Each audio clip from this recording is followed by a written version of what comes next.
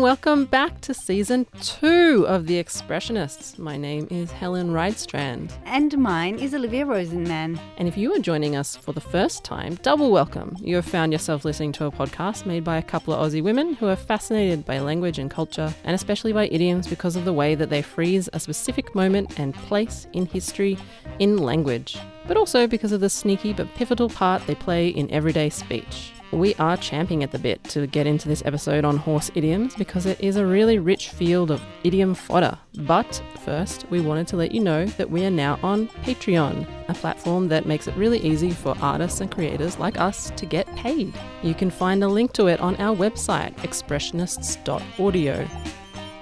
Thanks to the weird world of horse racing, and specifically the race that stops the nation, that's the Melbourne Cup, which is on in a few days, for the inspiration for this episode. For that reason, Olivia's chasing a horse racing idiom right out of the starting gates. Then I'll look into a very common one, specially requested by one of our listeners. Our great thanks to Becky for the suggestion. But before I get into my idiom, let's talk first a little bit about the history of horse racing in Australia, because while we, the Expressionists, are not huge fans of the sport because we're not really that into gambling or into animal cruelty, a surprisingly huge number of Australians are. In fact, it is the third most followed sport after our two major football codes, AFL and Rugby League. And last year, there were over 19,000 races. That's right. We even have a national horse sporting hero, Phar Lap, who was a superstar during the Great Depression and died, like many great stars, under mysterious circumstances. Also, like many Aussie stars, he was born in New Zealand, so you can pay your respects to this greatness at 3 different museums. So you can see his mounted hide, which I remember being really bemused by as a kid, and that's in the Melbourne Museum. His skeleton is at the Museum of New Zealand, Te Papa Tongarua in Wellington. And his big old heart is at the National Museum of Australia in Canberra. Which I recently viewed, Helen. Oh. Yeah, again. I had definitely seen it as a kid. Have you ever had that experience where you have something that you've had when you were a kid, like a soft serve cone, and it feels like it's much smaller than in your memory? Oh, yeah. I mean, soft serve cone is an interesting example.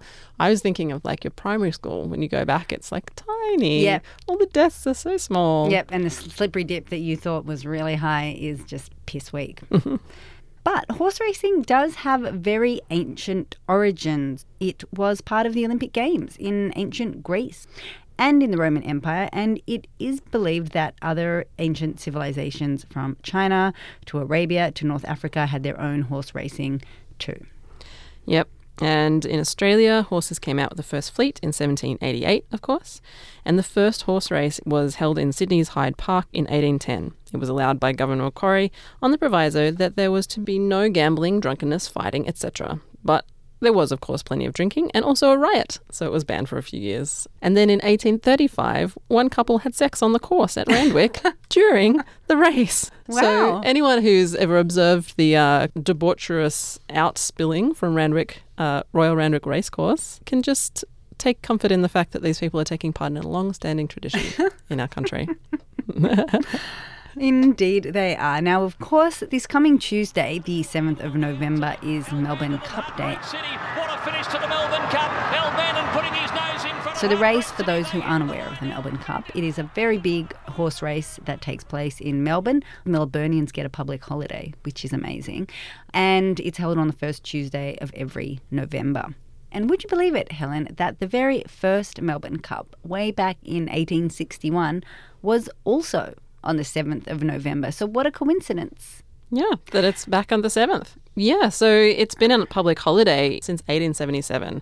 This was set up so that they could encourage big crowds at the track. So it's basically government-sanctioned or encouraged gambling. It is, and it's effective because for the past 10 years or so, more than 100,000 people have attended. So the record was actually in 2003 when 122,736 people attended. I wonder what was going on in 2003 that made so many people feel so very lucky. And it's a big deal, Helen. The prize for the 5 years has been 6.2 million smackaroos. Holy moly. So this is a seriously big cultural practice in Australia at the very least, and globally, I suppose. To prove it, there's a whole host of racing idioms out there. Across the board, and also ran, to win hands down, win by a nose, dark horse, home stretch, back the wrong horse, and even wild goose chase. That's a surprise, isn't it? So, which one have you chosen, Olivia? Well, Helen, perhaps I can try and coax you into it. So have you been following what's been happening in New Zealand politics in the past few weeks, Helen? Jacinda Ardern has finally been named the Prime Minister. Finally, indeed. I feel like they had their election a really long time ago. It was a while ago, and it was a pretty split vote. So government had to be formed in a coalition. And the kingmaker was a party called New Zealand First. And according to the man who leads that party, the negotiations were really down to the wire.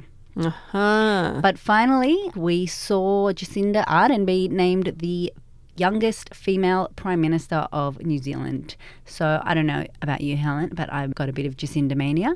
Oh, yeah, I think a lot of people do. She's only a little bit older than us. I know. Maybe we could be Prime Minister. I kind of hate her for that reason, but no, good on her. I think it's great. So yes, down to the wire, Helen. Enough beating around the bush here. So tell me, what does it mean exactly? Down to the wire means full of suspense or especially unsettled right until the very end.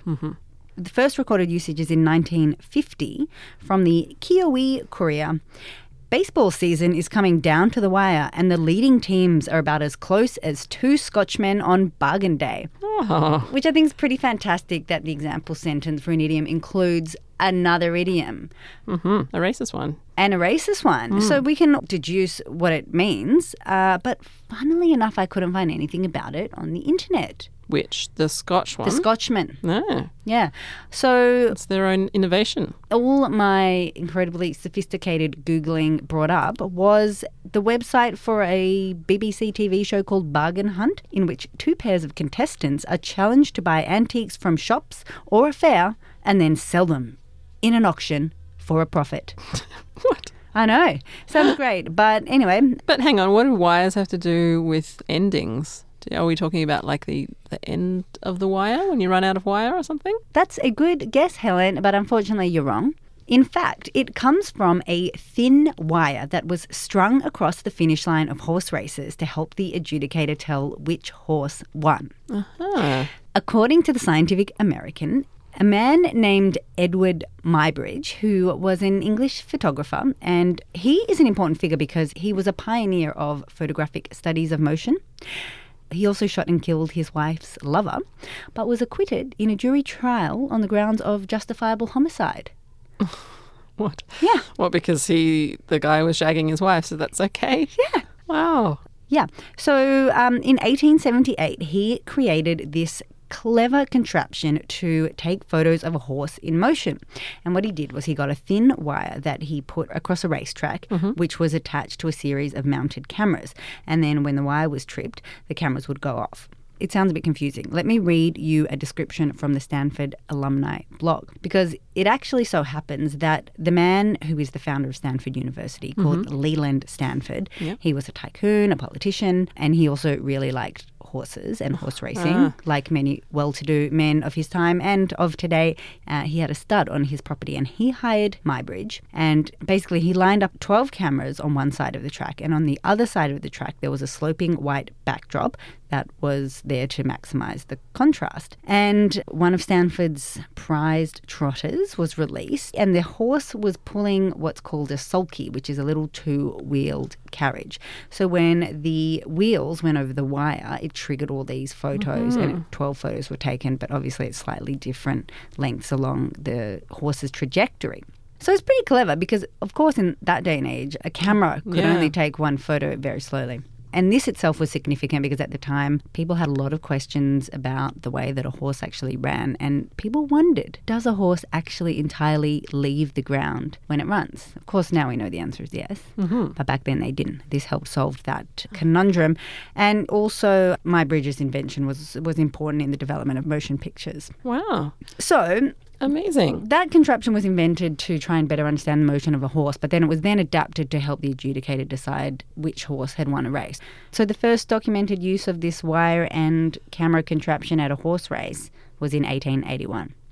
Right. So actually it's a pretty recent coinage considering how old wire itself is. So thinking of it as a idiom that's actually about wire is really a bit of a red herring. Yes, wire dates back way back into ancient times. Even before it was used for electrical purposes, it was used in ancient Egypt for jewellery, and many other ancient civilizations worked out how to make wire. You don't look surprised. I was kind of surprised by that. I mean, think about the jewellery that you see when you go to an old museum. Yeah. It's all like coiled wire and stuff. It's true. Filigree. Yeah, I don't know why I didn't think of that. What's really interesting here, though, is that the horse racing wire took on its own metaphorical meaning, and then that metaphor went on to develop other metaphors that went with it. I'm getting muddled here. Okay, So, keep going. After down to the wire, then basically what happens is the wire comes to mean the decisive moment at the end of a contest or other sequence of events. Oh, wow.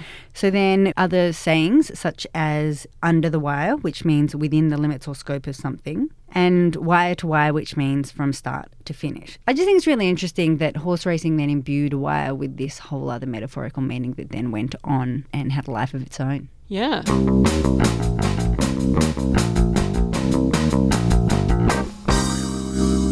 So Helen, if you've got a horse race that is down to the wire, right before the end of the race, right before that wire, which bits of the horses are next to each other? I guess their faces, the front part of them, their shoulders. I mean, what do you mean which bits? The whole horse should be next to each other. But especially their necks, right? Oh, okay, yeah, I know this one. Yeah. So, right, it's also, in a funny way, related to neck and neck. So neck and neck also comes from horse racing. Neck and neck meaning keeping level, neither falling behind or getting ahead of each other. So it's now used of two or more contestants in all kinds of competitions. That was first used in 1799, so it's a bit earlier than the wire, obviously, before the invention of the wire. And Helen, if a horse race really does come down to the wire and the horses are running neck and neck right up until the end, which part of the horse do you think it is that makes a difference between the winner and the also ran? Well, I guess it's the nose has to come first, right? That's right. Have you heard winning by a nose? No, I don't think I have heard that You one. haven't heard that? One by a no? Oh, well, that is an idiom that Okay. is used to mean winning by a very small amount. Yeah. So in the US, the nose on its own is in fact the official designation of the smallest winning margin allowed in a horse race. And in the UK, that was called a short head, not the nose. A short head. Yep.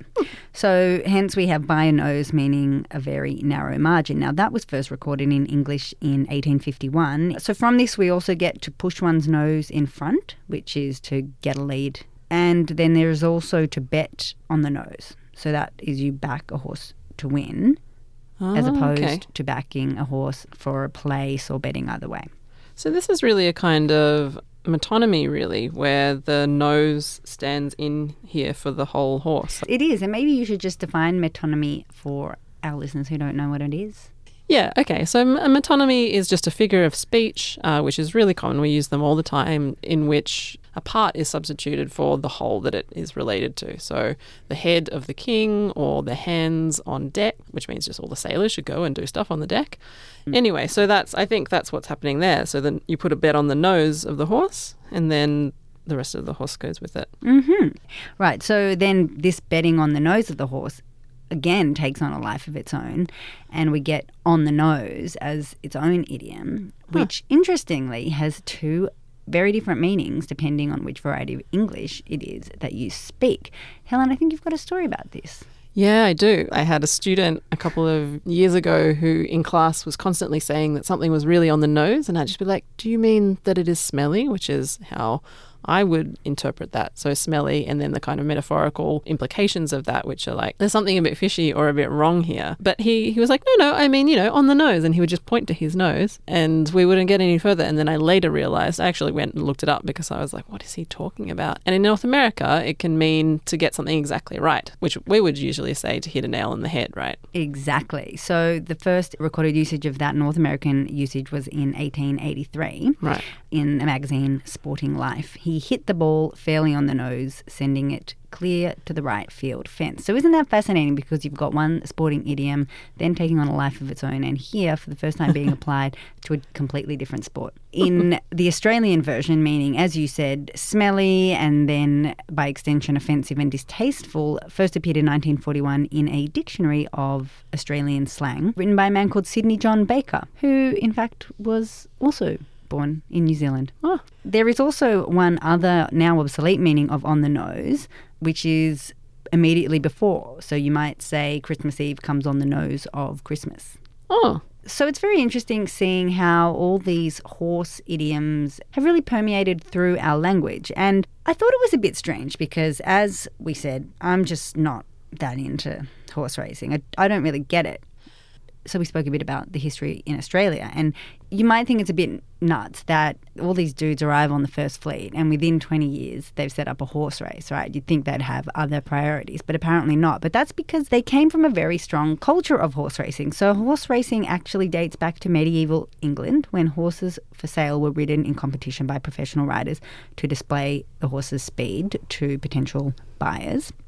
The first known racing prize was in fact £40 during the reign of Richard the Lionheart, which was 1189 to 99.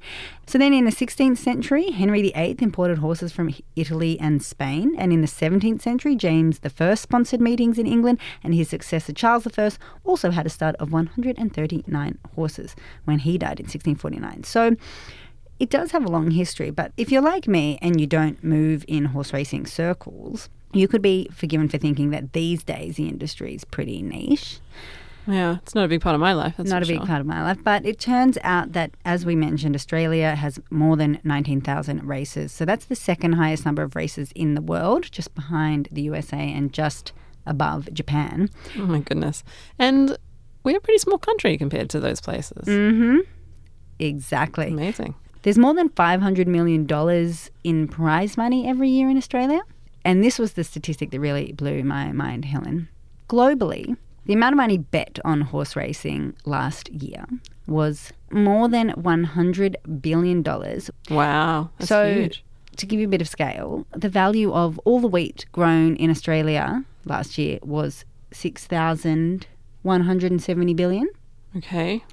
And Apple's revenue, which is the biggest corporation in the world, their revenue last year was $215 billion. So basically, horse racing is half the revenue of the biggest corporation in the world. It's a bit nuts.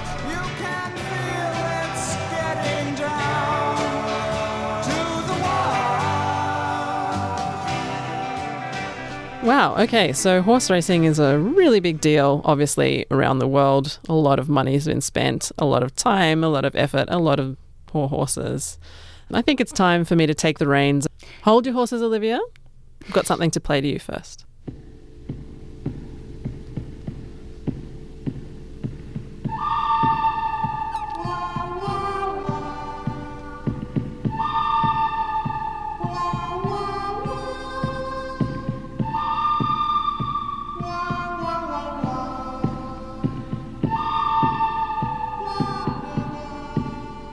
Do you recognise that tune, Olivia? Helen, would that be the theme from The Good, the Bad and the Ugly by Ennio Morricone? Oh, you're good at this. I can see that you have a bit of a soft spot for a spaghetti western. I actually can't think of anything worse. Are you serious? Yeah. This is a great film. Sorry. It's beautiful. It's just like, it's meditative. That's the thing you have to accept about the classic spaghetti westerns. They're kind of action movies, but they're also really not. They're just about wide open space and horses. So that tune ought to set the scene for the idiom I've got for us today, which is, of course, to hold your horses, as per Becky's request. And it's a phrase I reckon we've all said at some point. It's pretty much ubiquitous. And most of the time, I reckon it flies under the radar. Wouldn't you say, Olive? Yes, I think it's said a lot of the time with children. Yep, I think. Hold your horses. You'll get your dinner Snack. in a minute or your something. So I looked it up on Twitter, of course. And number one, unsurprisingly, it is everywhere. People use it all the time. Mm-hmm. Secondly, I came across a pretty punny joke I think you will like, Olivia. Are you ready? I'm ready. Okay, good. When someone tells you to hold your horses, they're just encouraging you to be stable. Yeah, it's good. Do you not like it? Puns just don't make me laugh out loud. All right. I appreciate them inwardly.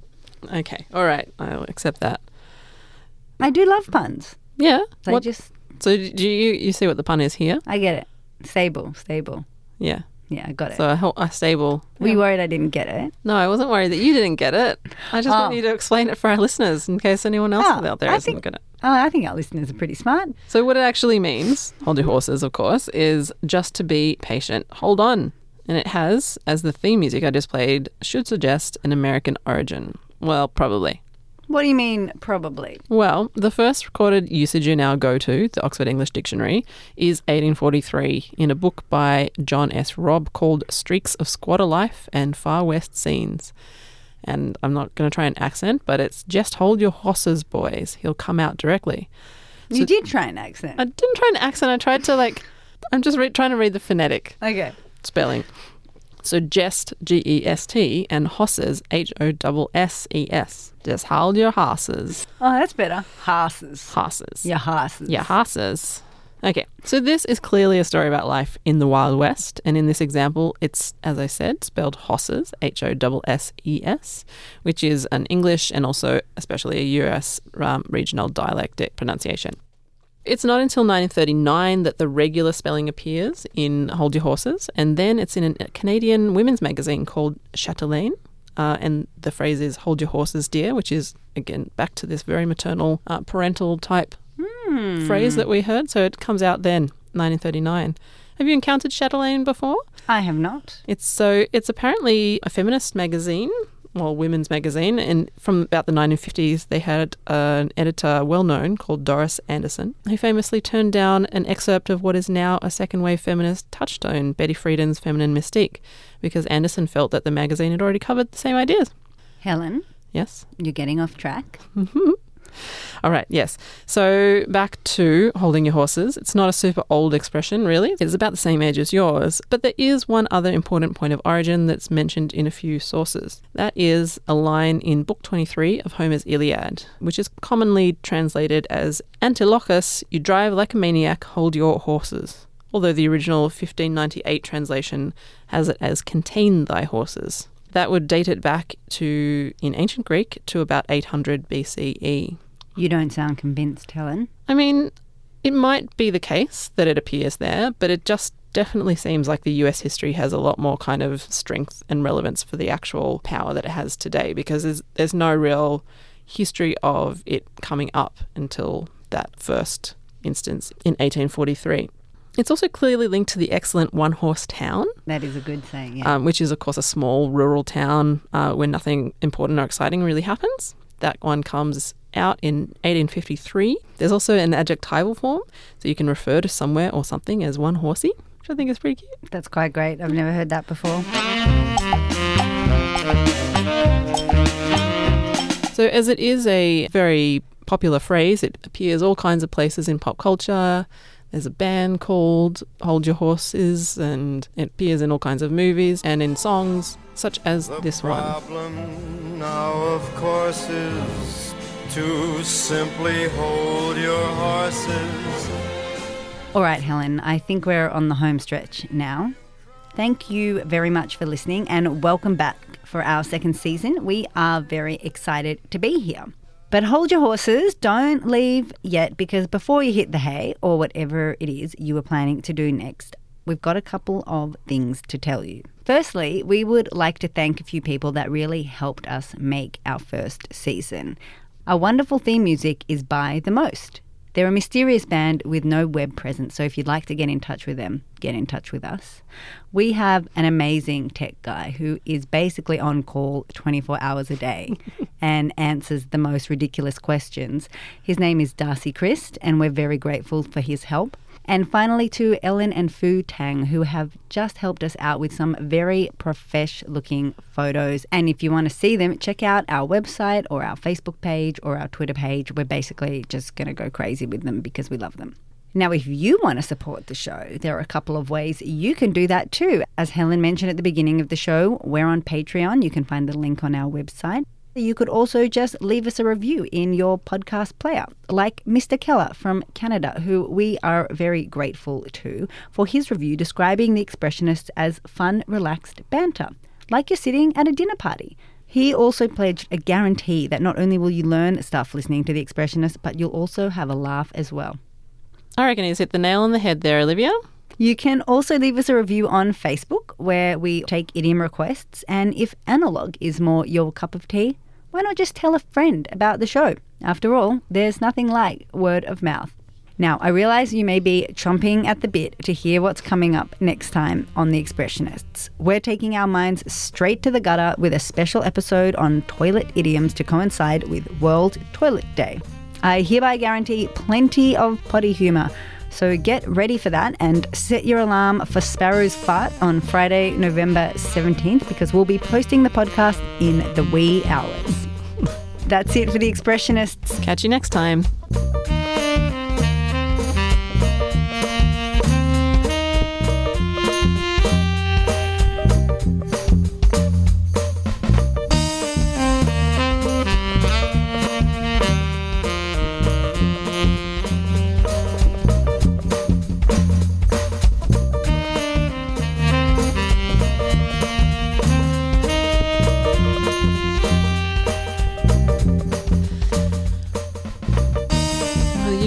You didn't say really ha ha ha. You were just like, I mean, I would like us to try it again. Okay. Think funny thoughts. Okay, so here it is. Chet Churchpain has tweeted. Too soon. Too soon, Olivia. Are you crying or laughing? Maybe we're just going to have to go with what we've got. And I'll think of another way to go on. Okay, no, I can do it. Go.